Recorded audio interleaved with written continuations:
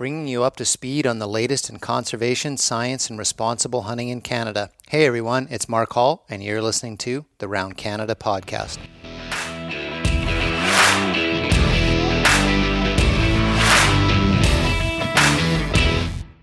Doug Chiasson, welcome to the Round Canada podcast. Yeah, thanks for having me, Mark.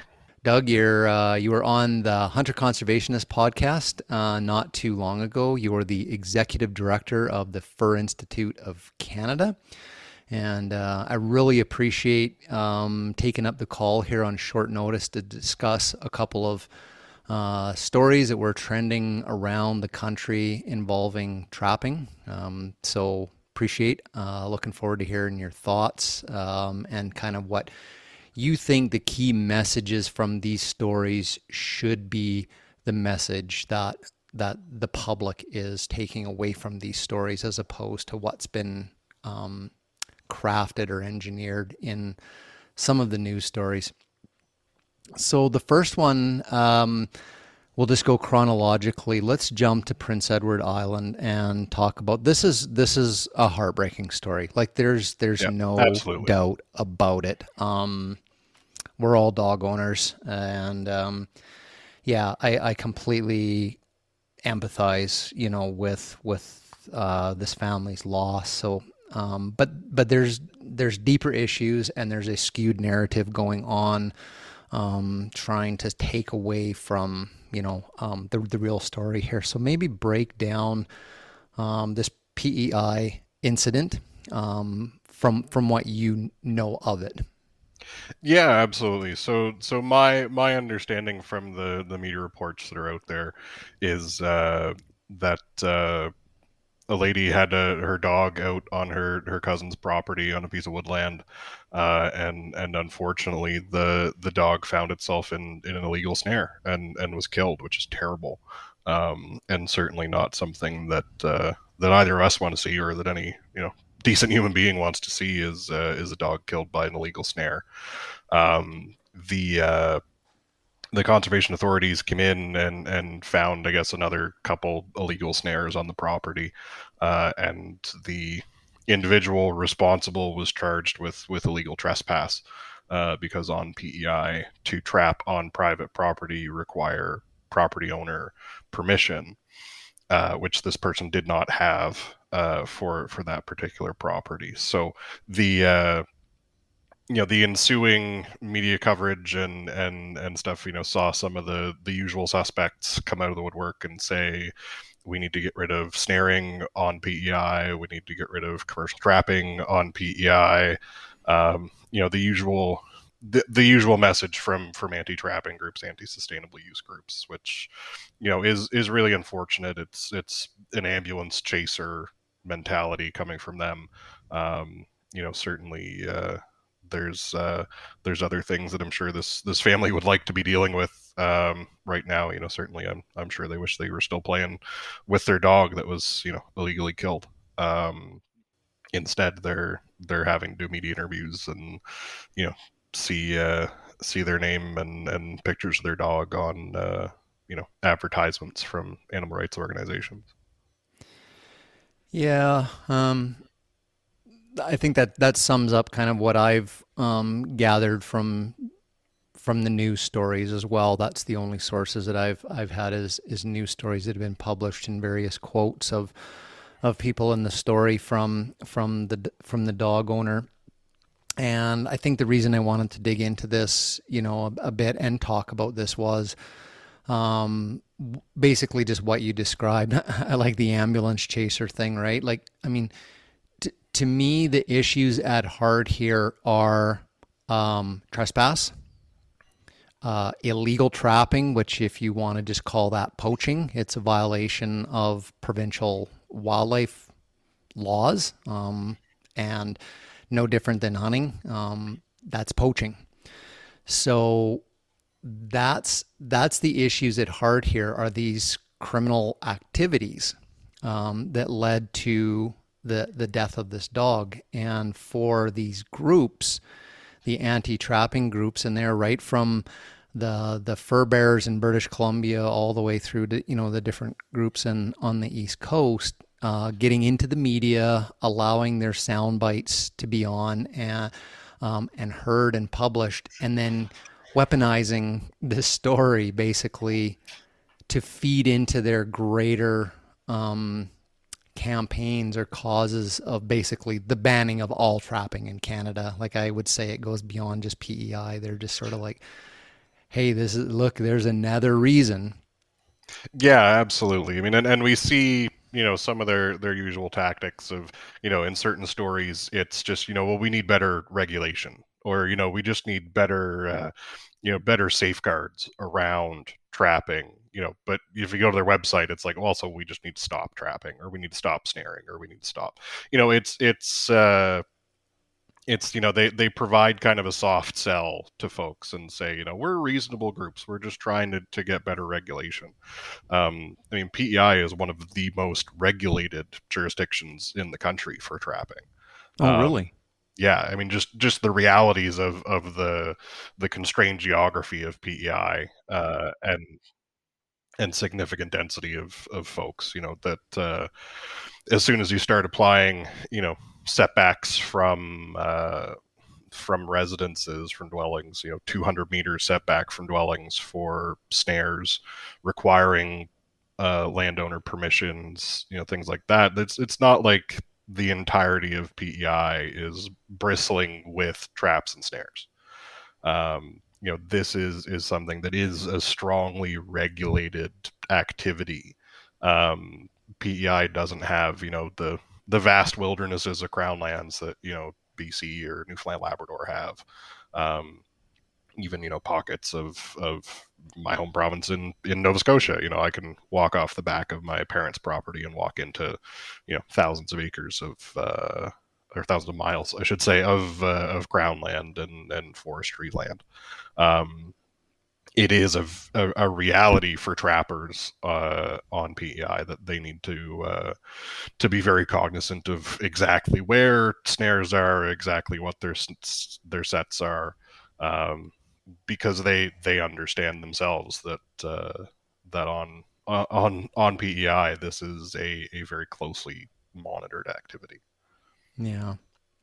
The the Alberta Trappers Association's got like a series of educational videos, and there's one that I watched a couple years ago because tremendous amount of trapping in southern Alberta is private land, and their best management practices in Alberta that the ATA sort of advocates for is very, very thorough communication with adjacent property owners, of going to within a couple kilometers of your licensed property that you're allowed to be on to trap, and talking to everybody to say, this is what I'm doing, and basically it's to proactively inform everybody in a geographic area of where your traps are going to be, because it's primarily coyotes. It could be skunks and stuff, but in the rural area, people's dogs, roam around and they go from property to property and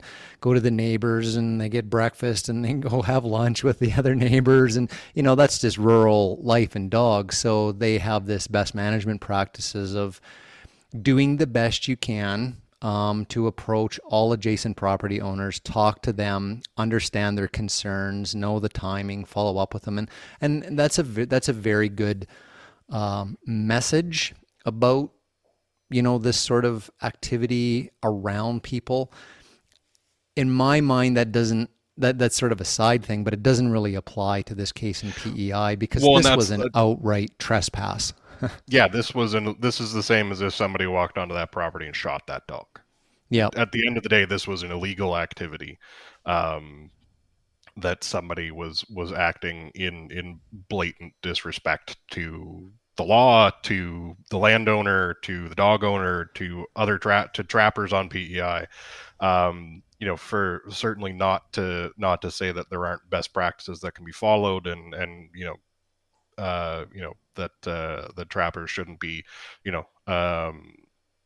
maintain good relationships with neighboring property owners, but this isn't that. This is somebody came onto that property without permission, set illegal snares, and killed someone's dog. Yeah. And no amount of regulating licensed legal law abiding trappers is going to That's the stop this. narrative that's embedded in these stories that I really want people to that are listening to us or read the stories to really think critically about what you're reading and messages and quotes from different people and groups. And in this case, it's the logic of what the groups that were quoted in the story are saying. And so we're talking about illegal trespass onto private land. Their solution is, like you said, Doug, more regulations for commercial licensed trappers.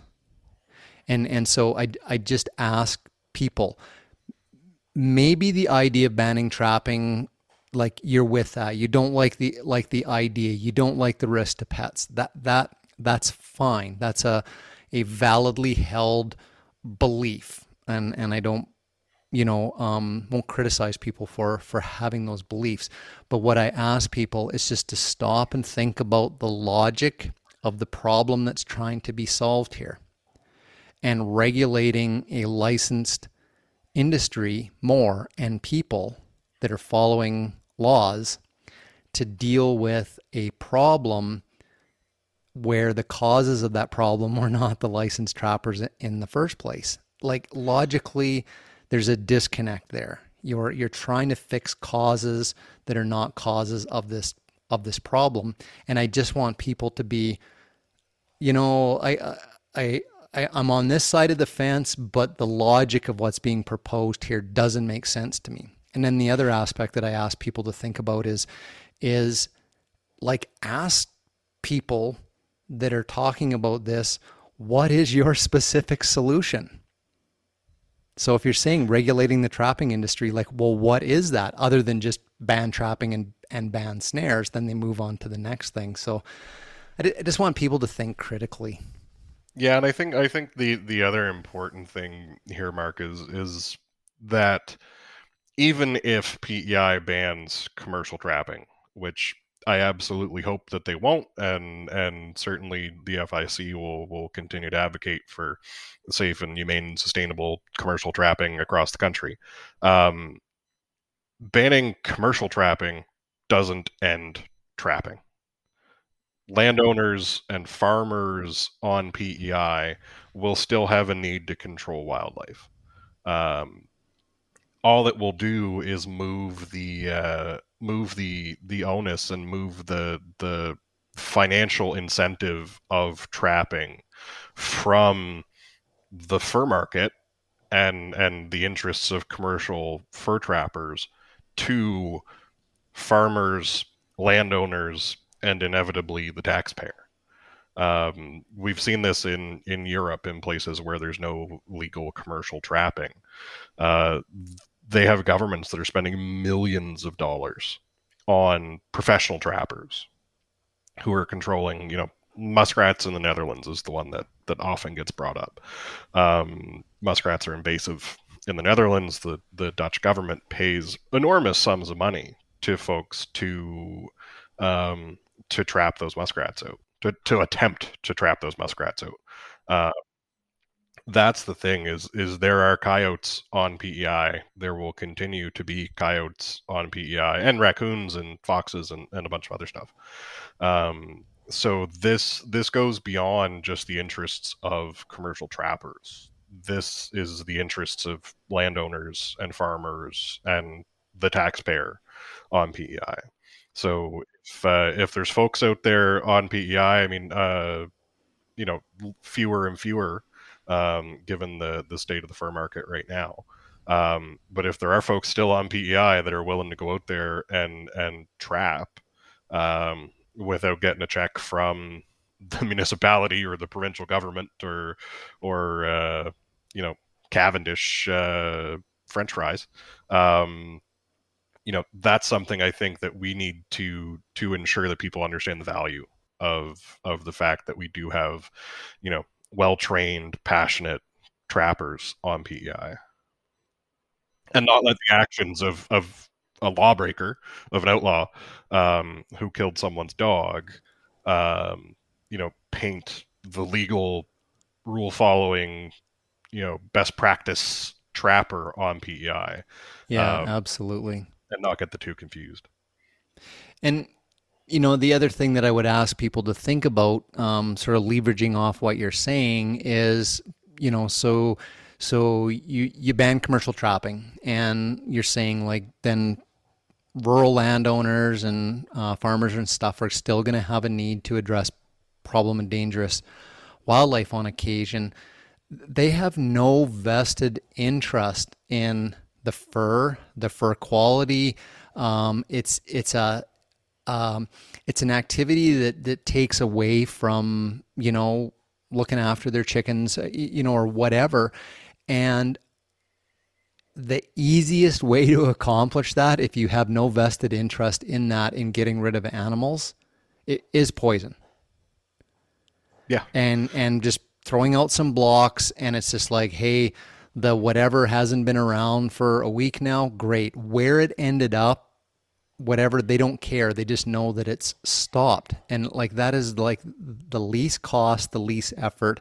And we know, like through science, the use of like rodenticides and stronger poisons get into the food chain, and they're ending up in birds of prey and all these sorts of things. So I also ask people, in the fact that we're never going to overcome human nature or farmers needing to address problem wildlife. You can have your fencing, electric fencing, you can have all of these things in place, coexistence principles, scare tactics.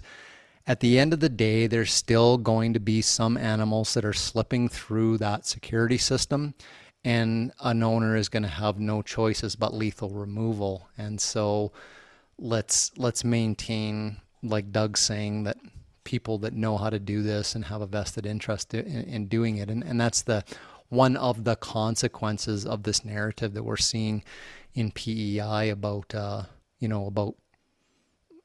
hey, here's another reason why trapping needs to be banned story, right? Yeah, exactly. I mean, and there is the kind of the bigger consideration here for a national organization like the Fur Institute, is if by some terrible consequence the anti-trapping groups, the animal rights groups, are able to convince the government of PEI that commercial trapping needs to stop, or that snaring needs to stop, that's the first domino. That's the first one to fall. So maybe, folks listening to this, you might not be on PEI. You might have never been there, or maybe you went there for a vacation once, checked out the Green Gables Museum. But if these groups have PEI to point to and say PEI gets away fine with no snaring or no commercial trapping or no whatever, that's the first one. Then they're coming for trapping on Nova Scotia. Then they're coming for trapping in New Brunswick. Then they're coming for trapping in BC. And they will have the example to point to. Right now, the examples they have to point to are, constrained urban areas in some situations, or Europe. But once they have an opportunity to say, well, PEI gets along fine with no commercial trapping, which they won't.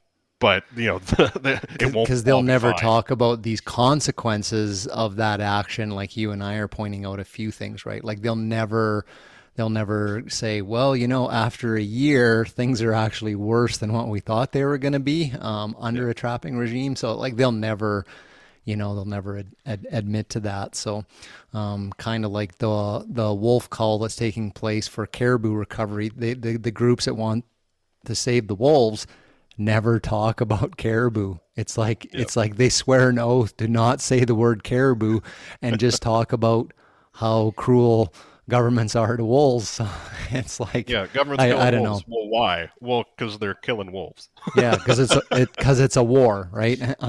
Anyways, different topic. Let's jump across the province or the country to the province of Alberta and maybe fill us in on the bobcat story in Calgary and how you understand it.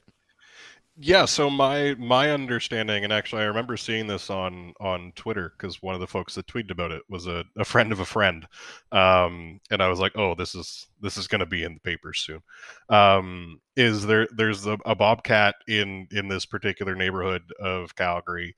They gave it a name because they always give it a name, and it was dragging around a body gripping trap on its front paw. Um, and I've seen some stories call it a body gripping trap, some call it a foothold trap. But I mean, the pictures weren't great, but I think it was a body gripping trap. Yeah, I'm Um, looking at one right here of it in the capture kennel, and it's a very clear picture. oh, It okay. is a it's a 110 Yeah, so it's a 110 body gripping trap, conibear single style spring. trap for folks. Yep. It's uh, it's a trap that you'd set for skunk or weasel, or it's not something you would set for bobcat, and you probably shouldn't be setting it for bobcat in the Calgary city limits. So this bobcat was dragging this trap around for a couple weeks, and no one could track him down, and him or her down, and get the bobcat and get the trap off of it. Finally, Alberta Fish, Wildlife, and Parks was able to get or they just changed the name of the department. But the authorities were able to get the bobcat and get the trap off it to minimal injury. Um, and now it's being taken care of at a wildlife rehabilitation facility in Alberta. Yeah. Yeah. Yeah. So maybe I think there's a few things here that I want to explain to people. I think the first is the issue of the trap, because that's part of what's clouding the narrative and weaponizing this story is foothold traps. It's a trap that's on the animal's foot, and I thought foothold traps were illegal. This is why we need to ban foothold traps. I'm seeing that whole narrative. So maybe just explain a little bit to folks the difference between a foothold and a body gripping trap, in this case for really small animals, muskrats and weasels. Yeah, for sure. So I mean, this is a case of a trap which held a foot versus a quote unquote foothold trap.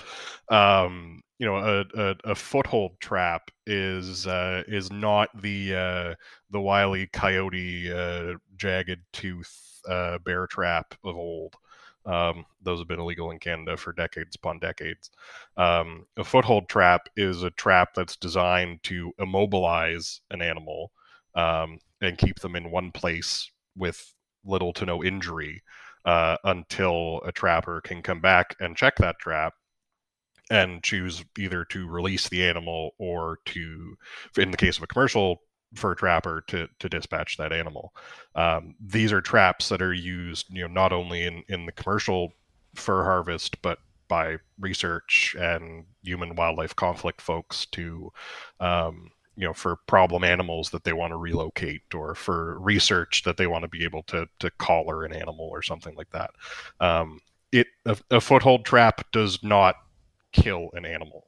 A body gripping trap, um, a 110, like you say, is a small size of body gripping trap, and the design of a body gripping trap, is to kill an animal, as quickly and humanely as possible through severe trauma to the head and or spine of the animal.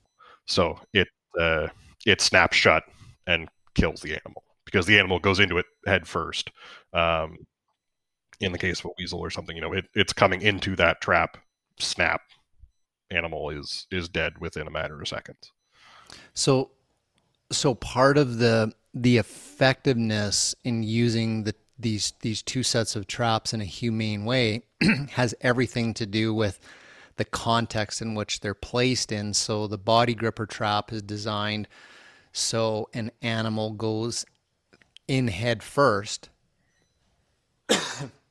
because it's trying to get like bait behind it. And a lot of times it's enclosed in a box, so they can't go behind it or above or below it. It's very specifically moving an animal of a certain size directly through the center of the trap, where the foothold is put in place in a position, location, whatever, where an animal's going to be. It's going to put its left foot here, and then it's caught and it's restrained there.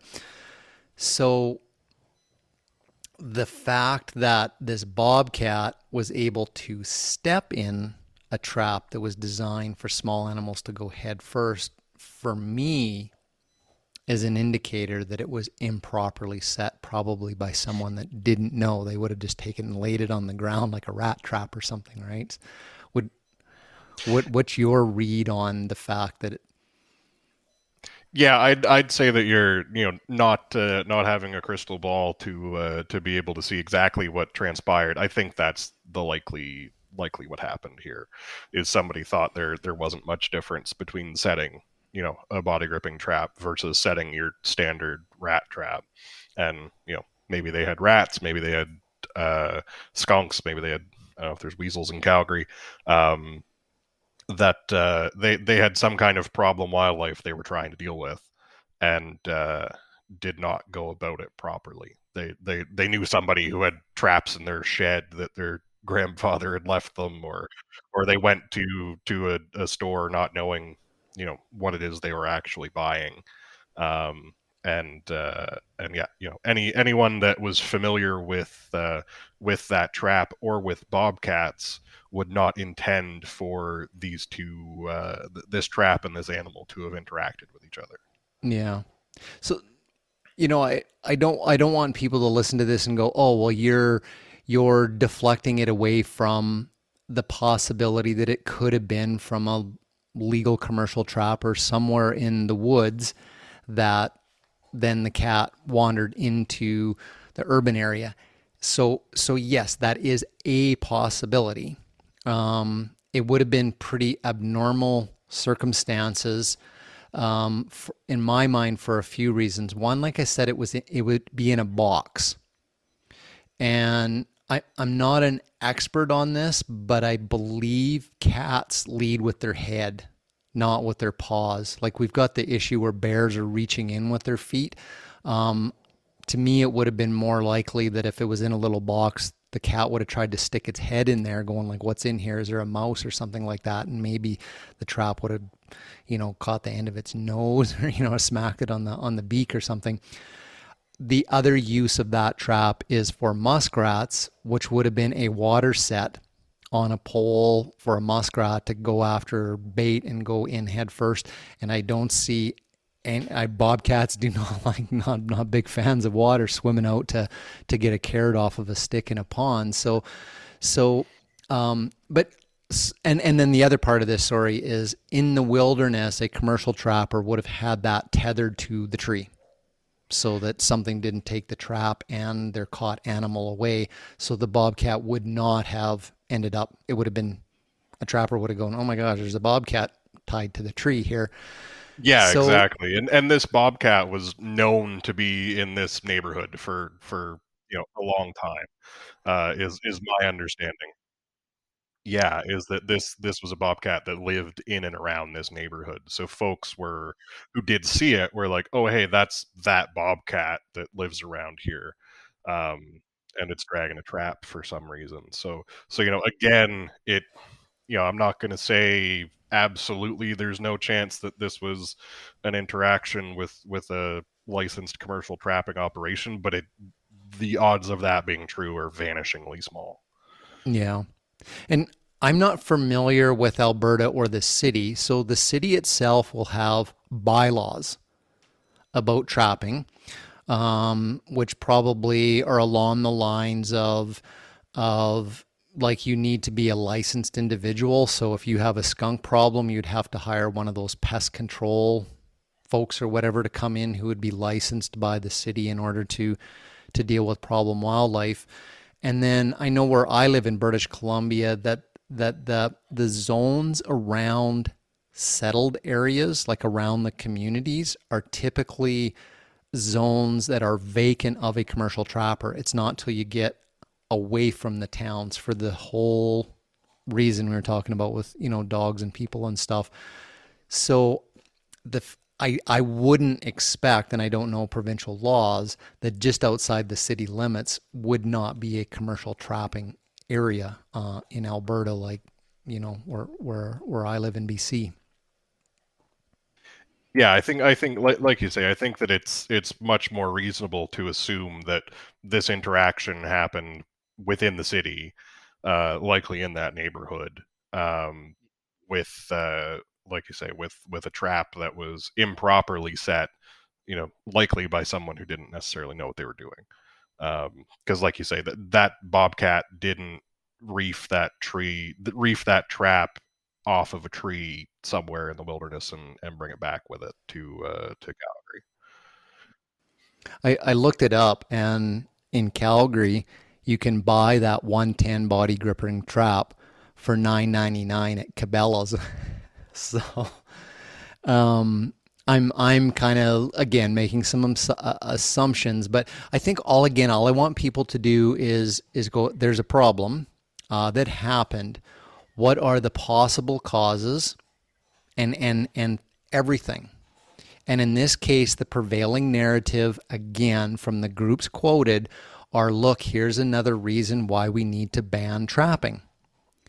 When in fact, we need to open up and say, however, there is also the possibility, or maybe a stronger likelihood, that this was just a person that went and bought a commercial trap from a store because that is legal to do that, and they set the trap. If that's the situation, then we need to explore that and what that would mean for preventing this from happening again. Like we would look for solutions for that. Why does, ask the questions, why does an unlicensed person have access to buy these traps? Why would a person have been pushed to the point of putting a trap in a residential area? Were they scared of the bobcat? Were they frustrated with coyotes living around? Are they fed up with the neighbor's cat coming over and pooping in the kid's sandbox? Like, whatever the reason, like, to me, those are all fair things that I'm sure investigators are, trying to trace down to ascertain what's real and what's just presumptions in this situation. But again, the common thread here to the PEI story is the anti-trapping groups are weaponizing this and moving it towards their narrative to say, oh, this is why we need more regulations. And I think I saw the one that came out about the group saying this is why we're advocating for tags on the trap, so we can go, oh, this is license number 123, that's trapper so and so. Yep. Why is your trap on a bobcat in downtown Calgary? And then chase this person down. What are your thoughts on that? So The tag I issue. don't have the Alberta regs here open in front of me, but in most places that is a requirement. Is it really? Okay, it's not in I BC. should say most. In some places, it is a requirement Okay, that interesting. that a trap set have your license number on it. And different provinces have taken different approaches to dealing um, with some of these issues. In Ontario, I believe it is, there's no prohibition necessarily on purchasing a trap if you're an unlicensed person, but if you're not a licensed trapper, I should say, to be more precise, but you can't use it. If you're found actually setting that trap on your property, whatever, that is an offense. So there's different ways to go about it depending on the um, pre-existing legislation in these areas. Like we say in PEI, the person who illegally set that trap was charged through you know violating trespass as opposed to a trapping offense, because first and foremost that was a trespassing event. Um, it's in certain provinces the control of dogs is regulated through wildlife acts because they're concerned about interactions between dogs and wildlife. In other places, it's dealt with through a dog act. Um, that that is a one stop shop for all of the limitations around your dog and what your dog can and can't do and what offenses are. You know, that's so there's different ways I think that the different provinces have set out to address some of these issues. But I think kind of the number one message needs to be is that this is something that trappers associations, the FIC, provincial territorial governments have looked at. You know, it's not something that that everyone's just like, oh, well, we never thought that there might be people who use traps illegally. Which is kind of what some of these anti-trapping groups try and set out to have people believe, is that trapping is the Wild West, and you know it's the British government sending the Hudson Bay Company to create a fur desert in the Pacific Northwest.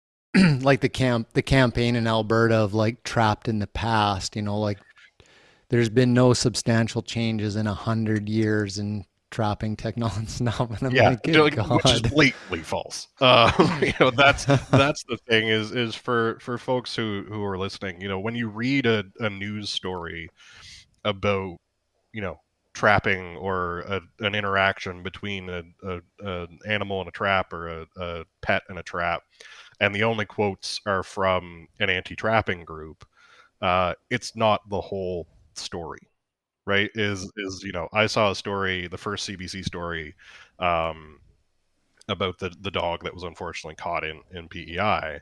I looked at the news story and I was like, well, the only groups in here are, I mean, there's a quote from the provincial government and there's a quote from an anti-trapping group. And I, you know, fired up my email and said, hey, why are there no quotes from, you know, PEI Trappers Association or the Fur Institute of Canada, or, you know, we're happy to provide background, we're happy to provide information, you know, whatever it is you need to ensure that the whole story is being told here. Let us know. We're happy to help. You know, that's what the FIC is here to do, is to promote, you know, humane trapping in Canada. You know, we have, you know, reams and reams of papers and reports and stuff that we can make available to media, if they have questions about, you know, what's this trap versus this other trap, what's the use for a foothold versus the use for a body gripping trap, what is a body gripping trap, and the provincial and territorial trapping associations are there as well. Yeah, and they're generally more connected to the local story. Like the Absolutely, Alberta yeah, Trappers Association would be much more connected to the Calgary story. And, you know, Bill would be able to say, you know, hey, hang on a second, the nearest trapper to that location is, you know, 107 kilometers from there where their line starts. Like they would know that level of detail. So exactly, yeah. I mean, amazing and resources. you know, talking to the CBC, you know, there were a couple of questions where I was like, okay, here's what FIC can answer. You should go talk to PI Trappers Association about XYZ, because they have the local experience and local expertise. Um, but it's really one of those deals with you know, quick deadlines for media, and they're feeding the machine of the 6 o'clock nightly news and the 11 o'clock evening news of here's, you know, here's the story, and we took one interview and it's a digital story and a radio story and a TV story. um, you know, we certainly do everything we can to ensure that those stories are balanced and those stories show, you know, aren't just a voice and a megaphone for the anti-trapping groups, but you know, this is something that folks who are, if you're subscribers to these newspapers or if you watch these TV channels and you see a story that only has one side of the trapping debate, you know, I hate to say the trapping debate, but um, you know, contact them, contact the reporters and say, hey, why wasn't the FIC or the local trapping association contacted for this story? Yep. Yep. Now, this is a part of this whole story I wanted to get to, both these stories, and maybe finish off on that. Why do you think this is happening? Why do the anti groups or the opposed groups seem to be the ones that are quoted in these stories? One, they're not involved in improving trapping technology or practices or regulations. They do not know how to trap. They do not know the industry. They have a cause of just stopping what other people are doing. They're not authorities, yet they somehow are the go to sources for an authoritative comment on these stories. Like, why are they successful? Like you were saying, hey, the FIC is here, you can contact us, but that seems like that's passive. Like, are these other groups like in the reporters' faces, like, hey, on the phone and leaving voice messages and say, hey, we want to talk about this bobcat story in Calgary, like, call us back every hour, and they're like, oh my god, let's give these people a call. Like, I don't know. And this is a genuine thing, because this is somewhere the hunter conservationists would like to go, is to be adding to some of these national news stories from a different perspective. But we can't pay thousands of dollars to have press releases out on every issue that comes out. Some of these groups can't afford that. Well, I think you just hit the nail on the head there, Mark. Is like these organizations are, very well provisioned. They are well funded. They have a whole lot of cash. They have staff. They have, they are, you know, I'm sure that some of these big groups have more staff, more people on staff than, the FIC and all of the provincial and territorial trapping associations combined. Um, it's just a reality of the situation, and we can try and be proactive, and I think a certain part of it is, you know if we are proactive enough as the FIC, as provincial and territorial trapping associations, if we can get our way into enough of the stories by saying, hey, why isn't there balance here, why isn't there a voice from the other side of this, um, if those reporters know that we exist and we make sure that they know that we exist, then there will come a point where they know that, okay, we're writing a story about trapping. We need to reach out to PEI Trappers Association and the FIC, or the Alberta Trappers Association and the FIC. Um, we need to be present. We need to be out there. We need to be, we need to do the annoying call a reporter 16 times, um, because a lot of it is not even necessarily any kind of animus from the reporters, against any animosity towards trappers or towards trapping associations or the FIC. They just know that they have somebody in their email inbox saying they want to talk about this story. And Um, they want to get out a story. yeah, and their job is to be first. Not necessarily to be the most accurate or to write a long form piece. It's 800 words. Who can get the 800 words out faster? Um, which is unfortunate, and my my 5-year degree in communications leads me to have a whole lot of thoughts about that, but that's a different podcast and different conversation. But it is a reality that the our pro sustainable use, pro trapping, pro humane traps, pro fur voices need to be loud. We don't even necessarily need to be louder than the other side, because they don't have to do the work that we do. All they have to do is make noise. We have to go and do trap research and do all of these important behind the scenes things, and then be loud about them. Uh, but our primary role is at the FIC is trap testing and certification, and everything else builds out from there, like we talked about on Hunter Conservationist. Uh, but if we're not able to be a defender of commercial trapping and of humane trapping, um, there's no need to test and certify traps, because there will be no one to do it for. So certainly that's something we hope to be able to do, is to be loud enough to ensure that the media knows, if you're talking about trapping, you need to be talking to trappers and the institutions that represent them.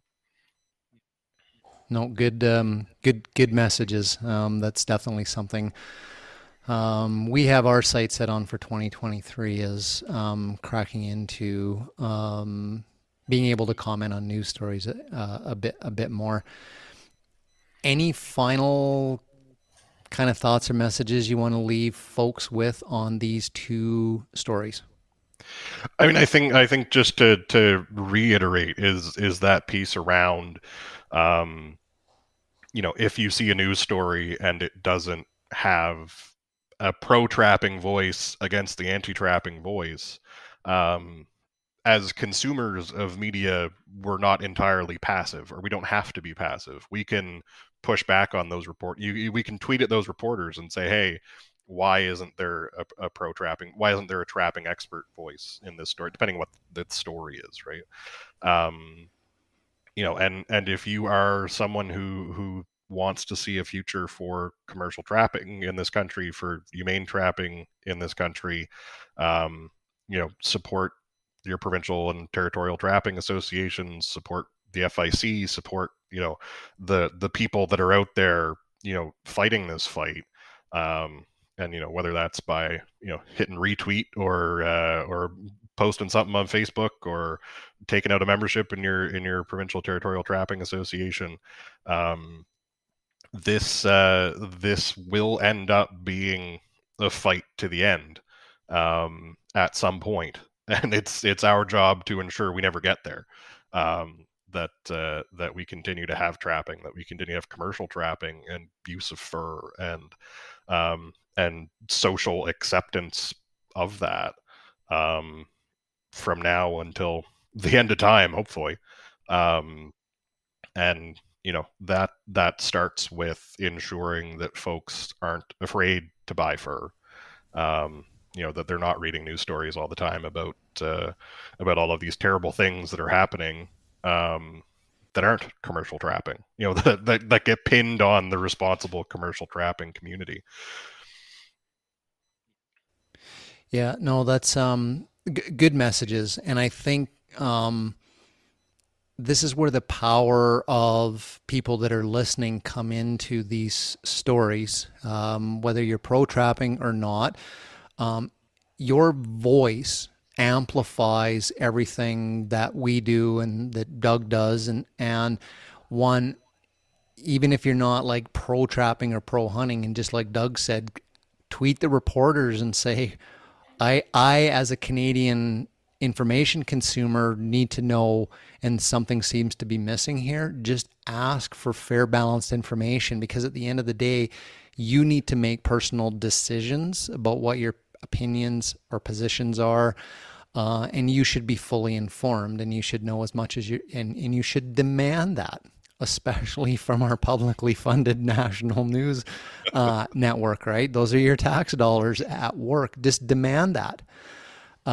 If you are pro trapping or you are pro hunting, again, your voice in asking for this balance or more information is amplifying the work that Doug does and the different groups and what we do. So that's very powerful. You're amplifying messages and incredibly helpful. One of the final thoughts that I'll leave folks with is this issue of trapping on the land base and people recreating and pets. This is not the first time we've heard this story. It usually comes up a couple of times a year somewhere in the country. So there are things that the non-trapper backcountry recreational users can do, and I completely get it that it is not always practical to have your dog in a leash when you go to the backcountry. If you're skiing or whatever and your dog can run 10 times faster than you can ski, I get it. I grew up rural with dogs, and being on a leash in the woods is not a fun time for you or the dog. However, just like being prepared for avalanches, for bears in the backcountry, or hypothermia or whatever, make the idea of an accident with a commercial trap part of what you are prepared for when you go into the backcountry. Keep in mind, there is no trapper on the face of this planet, in this country, that wants to harm your pet. They do not want you to stay out of the backcountry. So first and foremost, if there are signs up that says active trapping, no, that's the case. So it's like we're going to go backcountry skiing. Canadian Avalanche Association says high hazard between this elevation and this elevation on these aspects. Use that basic intel at the start of your trip, right? You see a little bit of avalanche activity and you're starting up the valley. Like those are some clues. So the first one is a sign. So you know that you're going into the backcountry. There's usually flagging, marking where traps are set. You might see trappers' trails in the bushes, or you might see the boxes on the side of the snowmobile trail or whatever, but not always. And you might see some flagging or some activity, but the trap's not actually visible. So the other part of this that I would ask people to do is to prepare yourself for the backcountry and learn about these traps like you would first aid. What do I do? There's 3 basic traps that you need to worry about. One is the foot restraining trap. One is the body gripping, and the other is a snare. Now, there are things that you can educate yourself about, just like first aid, to deal with your pet being caught in each one of those. The Alberta Trappers Association, if you look them up on YouTube, have a very good educational video, and they advocate that people carry cable cutting hand cutters with them, the exact same ones that a trapper would use. So you've got a braided cable, which is what a snare is made from. If your dog is accidentally caught on it, they show you in the video these cable cutters, because regular wire cutters don't work trying to get through all those bundles of cables if you've ever tried that. You just slip it under the collar and snip, and boom, the whole thing's off that quickly. It's like, what do you do if your partner falls and all of a sudden it's like they got an arterial bleed? Bang, immediately pressure, right? But prepare yourself for that, and have the tools. Foothold traps are generally padded, or they're offset jaws that are designed to clamp onto the foot at a very particular spot on the paw of an animal to not break bones, not crush tendons, or not damage muscles. So your pet will be held in a trap. It's going to look scary. So again, you have 2 emergency procedures. One, they're relatively easy to push down on the 2 big compression springs on each side and relax the jaws, and the dog will pull its foot out. Learn how to do that. Get a hold of a trapper in your community and say, hey, can you just show me how to press down on and practice it a couple of times. Great knowledge. If you don't know, most foothold traps will be anchored to something solid, again, with a cable that you could either cut or undo a clasp, and then just bring your dog in the trap out, right, and get someone to take it off for you. Lastly would be a body gripping trap, which would not be ideal for an animal that, sticks a pet that sticks its head in, but there are cases, and we have heard stories in Canada of people's pets being caught in them. They're not instantly killed, but the people cannot get them open because they are very, very powerful. Again, there are tools. They're called jaw setters. They're kind of like a little on the large side, like you would think of bolt cutters if somebody needs to cut a lock off of a gate to get in or whatever. And if you really, really want to be prepared and have the equipment to deal with that, get yourself a set of those and have someone how to show you how to just quickly clamp, pinch, and opens up, So it's a little gruesome talk, but it's like I do think we need to be open about that, and I do think people should be prepared just like they would for a backcountry injury, hypothermia, got to spend the night, just just be prepared for that stuff. I don't think there's a trapper that wouldn't take a few moments to show you, you know? So, um, cool, man. Thanks for making the time to talk about these stories. Hopefully, we've shed a little bit of a critical thought perspective for folks listening. Yeah, absolutely, and thanks, Mark, for the opportunity to come on and talk about the to talk about legal and sustainable and humane trapping in Canada and what isn't humane, sustainable, and legal trapping, and how we can avoid folks getting confused between the two. Very good, because there are folks that are trying to confuse Yeah. the public discussions on these. So thanks so much for unconfusing a few things and educating us a bit more on what the Fur Institute does and your thoughts on these two incidents that recently happened last week in Canada. So awesome. If you want to look Doug and the Fur Institute up, Fur Institute of Canada website, tremendous amount of resources there, and Twitter as well, right? Yeah, we're easy to find. We're at fur.ca for our website, and our Twitter handle is at Fur Institute. Okay, awesome. All right, everybody, you're up to date on what's going on around Canada. See you in the next episode.